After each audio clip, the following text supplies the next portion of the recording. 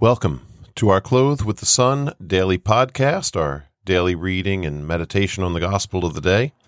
I am James Thomas. Today is Saturday, June 10th, 2023. It is the Saturday of the 9th week of Ordinary Time. It's also a day in which we honor the Blessed Mother, being a Saturday in Ordinary Time. Our reading from today is from the Gospel according to Mark. In the course of his teaching, Jesus said, "Beware of the scribes, who like to go around in long robes and accept greetings in the marketplaces, seats of honor in synagogues, and places of honor at banquets. They devour the houses of widows, and as a pretext recite lengthy prayers. They will receive a very severe condemnation." He sat down opposite the treasury and observed how the crowd put money into the treasury. Many rich people put in large sums. A poor widow also came and put in 2 small coins worth a few cents. Calling his disciples to himself, he said to them, "Amen, I say to you, this poor widow put in more than all the other contributors to the treasury.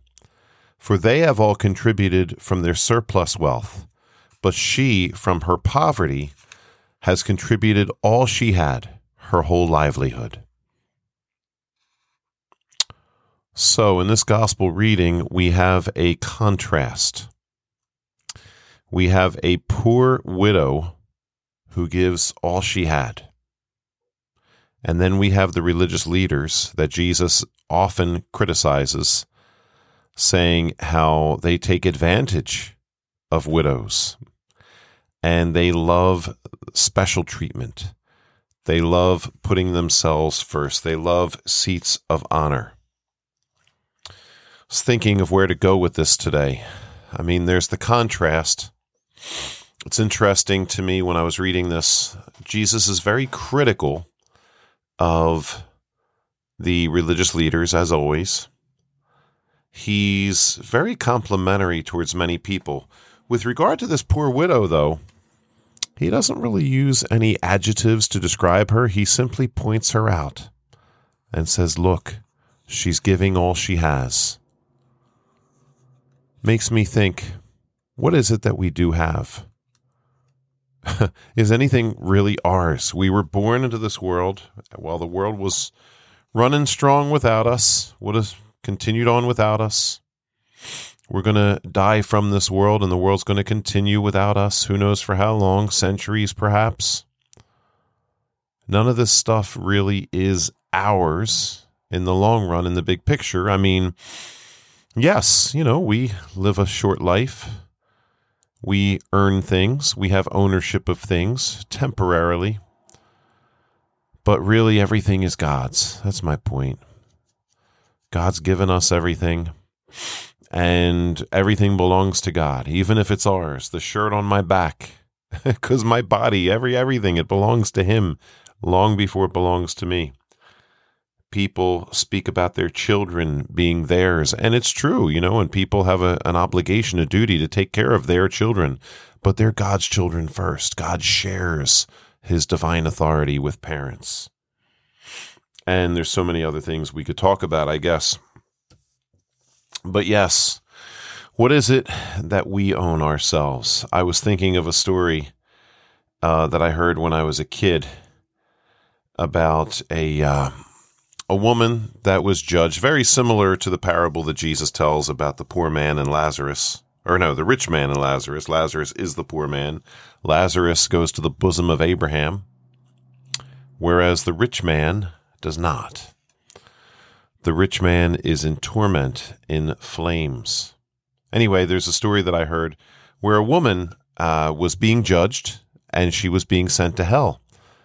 And she said, "Well, why? And they said, well, whoever, I guess Jesus was judging her in the story, well, you never did anything nice for anybody. You never gave anybody anything. You were selfish. You kept it all to yourself."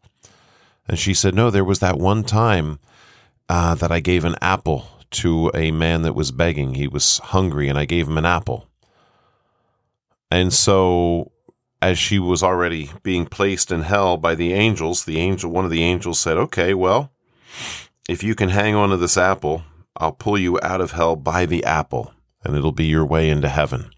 So she said, okay, that's fine. So she had already entered hell, but the angel lowered the apple into hell. And she grabbed a hold of it, and the angel started to lift the apple up out of hell. And she started to ascend into heaven, holding on to this apple, this one good deed of hers. And as other people in hell saw this happening, they thought, oh, thank God we can get out of here. And so they all grabbed onto the woman. They tried to grab the apple. They grabbed onto her, and she became very heavy, and she struggled to hold on to the apple. And finally she screamed, let go of that apple. It's mine. And the angel let it go. It's a great story with tremendous meaning. What is actually truly ours? And should we not have the attitude of the poor widow to give all we have? You know, it's interesting too, and people constantly comment on this in the business world as well as in the church world, that the least generous people are the people with the most money. Some say, well, yeah, that's how they got that rich. They hung on to every cent.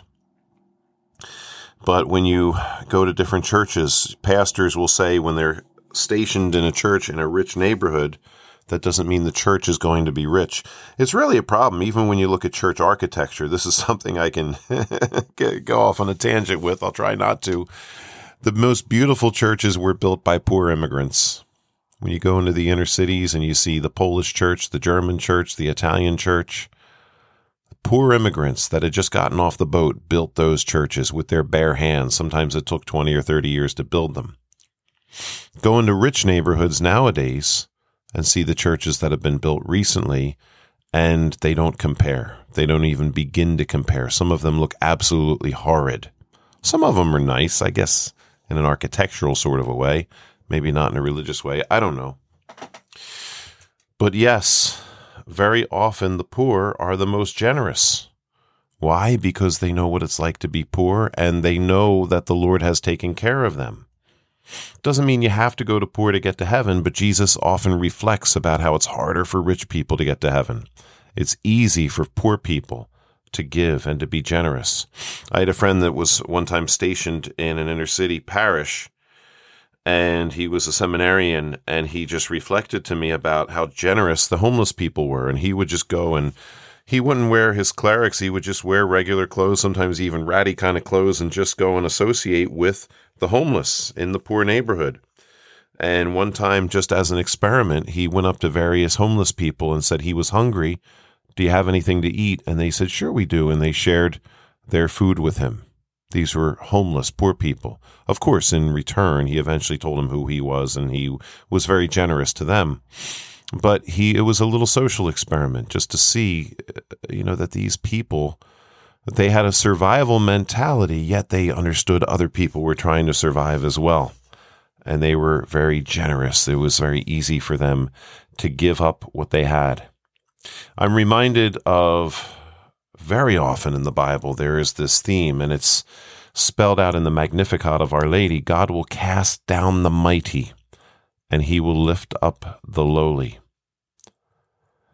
I have a good friend who is extremely honest with me. He's a priest friend, and I like to go to him for confession. I don't always get the chance because at this point he lives an hour and a half away from me, but when I do get a chance to spend time with him, to talk to him, and to go to him for confession, it's always a good experience. And one thing about him is that he's very perceptive and honest. He's not just honest, but he sees things, he notices things. And recently we were having a conversation, and he pointed out to me something that I don't know that I totally realized about myself. He said, with different things that I do in the church, positions of honor that I have or have had, I like being in those positions. I like the nice things that go with them, to be able to say, oh, I met so-and-so.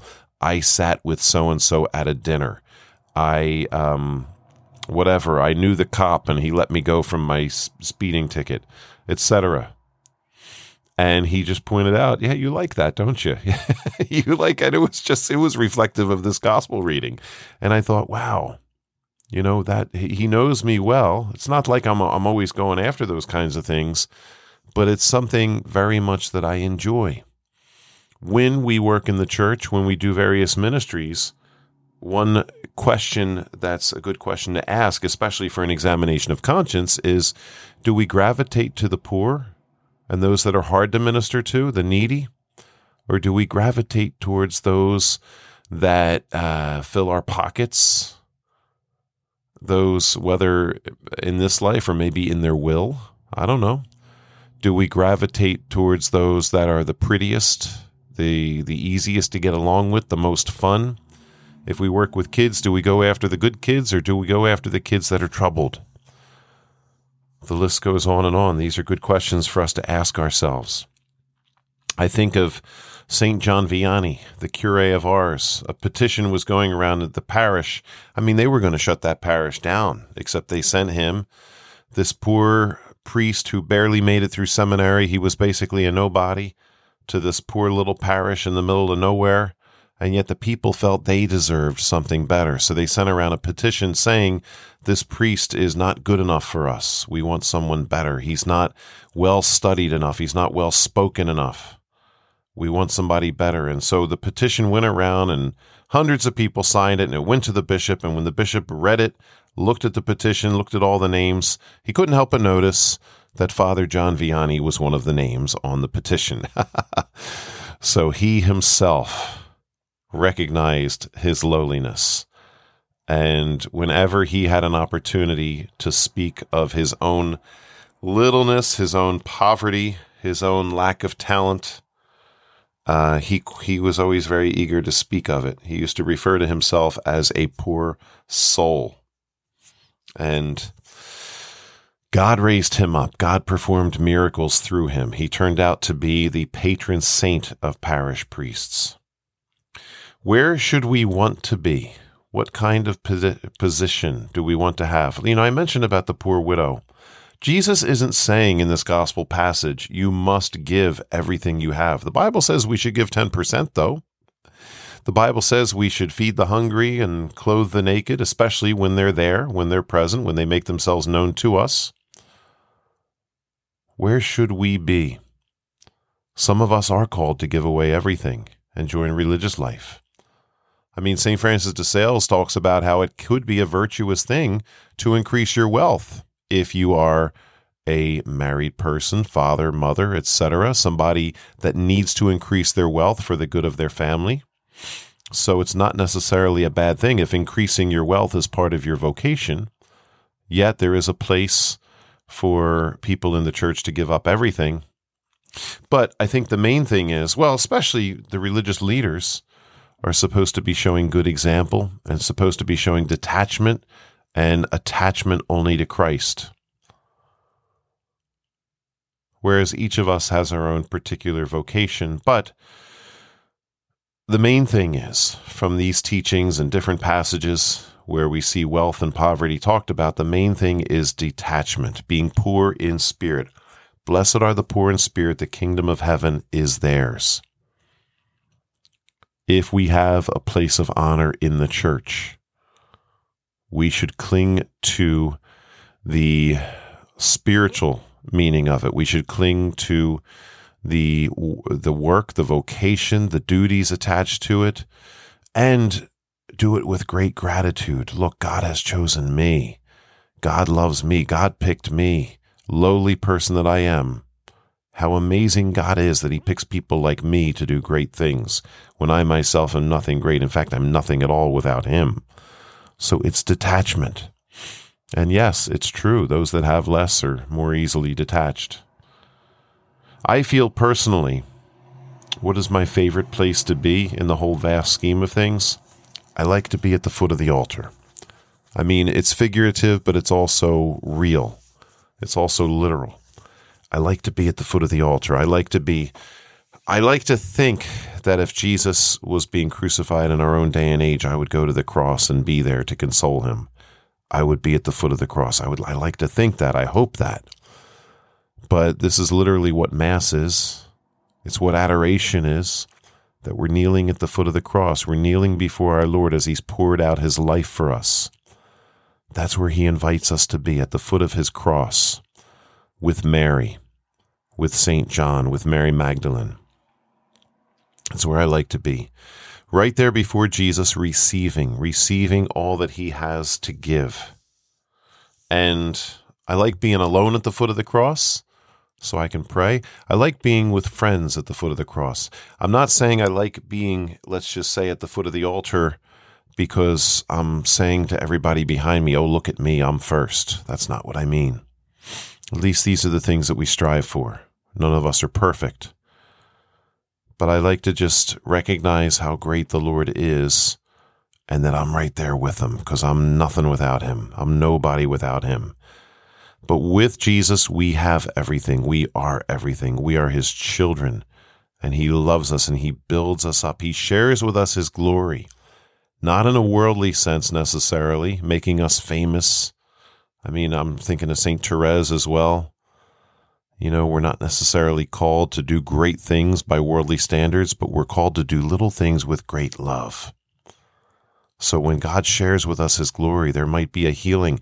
I heard recently of a woman that I prayed over, and I heard about her being miraculously healed. Doesn't mean it was my doing. It could have had nothing to do with me. It could have had everything to do with me. Of course, Jesus is the healer, but he does choose us sometimes to be his instruments. So praise God. And it doesn't need attention drawn to it for my sake, for worldly honors. What needs to happen is that we just continue to glorify God. We continue to thank God. We continue to ask God for his miracles. And we just continue in a very lowly manner to kneel at his altar, at his cross. Hope everybody has a great day. God bless.